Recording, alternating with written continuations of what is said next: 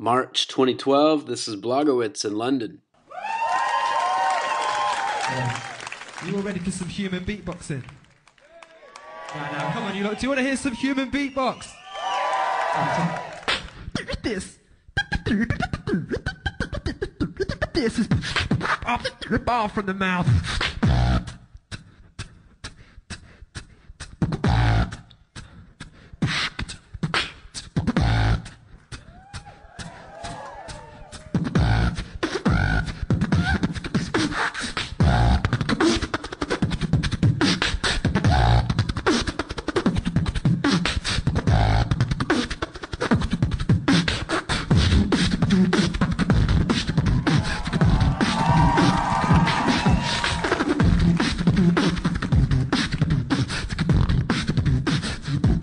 Close attention.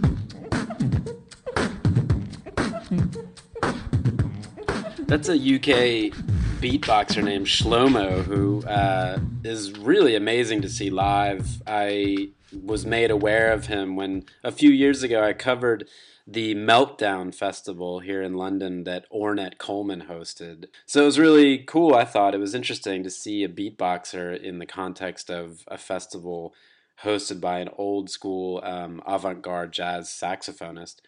I've always been into hip-hop, but Shlomo kind of got me thinking about beatboxers again. So ever since, I've been kind of on the lookout for people to check out. So I found out recently that a guy named Reeps was performing at the Jazz Cafe in London with DJ Qbert. So we went to check out the show. I want to show you what I can do. So here we go.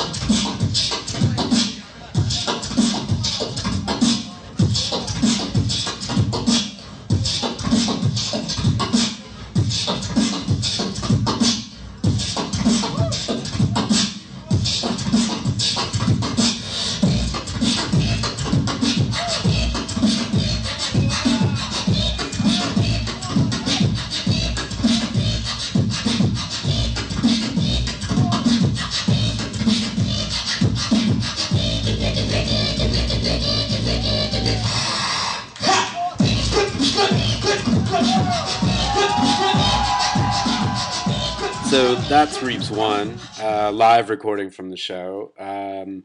And, you know, his performance was really, really good. His ability, it's just him and a microphone. But his ability to articulate beats with really insane amounts of clarity and was really, really impressive. So here's a track from DJ Qbert sort of taking a solo.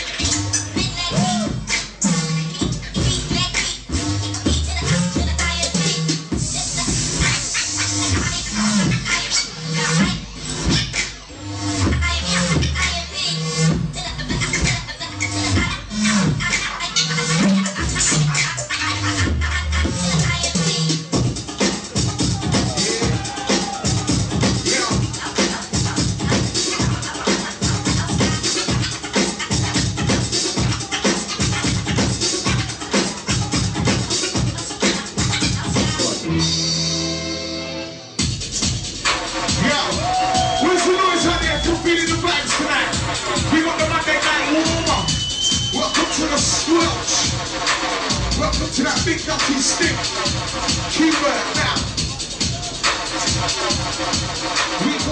So DJ Qbert featured pretty heavily in the 2001 documentary Scratch, which was all about DJs and turntablism.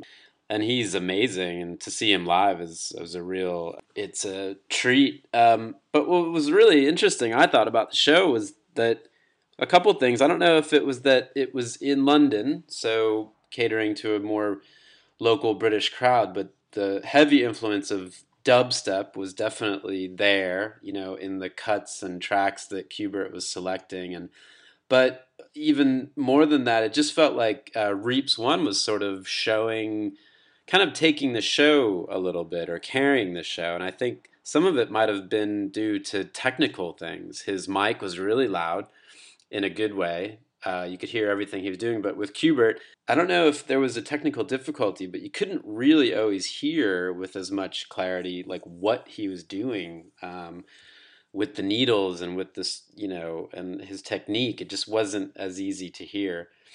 So that was unfortunate. Also, the fact that he was sort of behind Reeps One and another rapper that was on stage.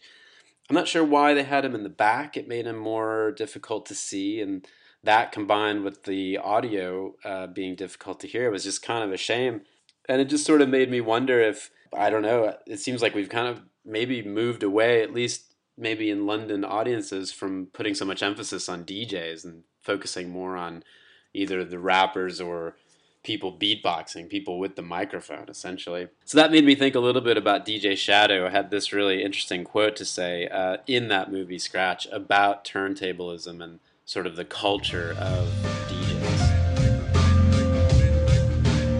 Just being in here is a humbling experience to me because you're looking through all these records and it's sort of like a big pile of broken dreams in a way. Almost none of these artists still have a career, really. So you have to kind of respect that in a way. I mean, if you're making records and if you're a DJing and putting out, you know, releases, whether it's mixtapes or whatever, you're sort of adding to this pile, whether you want to admit it or not. You know what I mean? 10 years down the line, you'll be in here.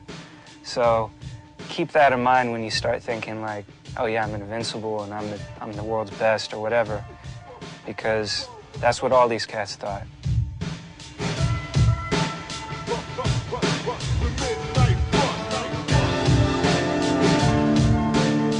Over here is where I was digging and there was a mummified bat under one of the records. That was nice. Watch your step here. You smell the gas? It smells like gas. I guess that's just the records. I honestly feel like the people that dig don't stop digging because it's a part of who we are. People that don't, you don't have to. It's not going to make a bad DJ good, but it'll make a good DJ better.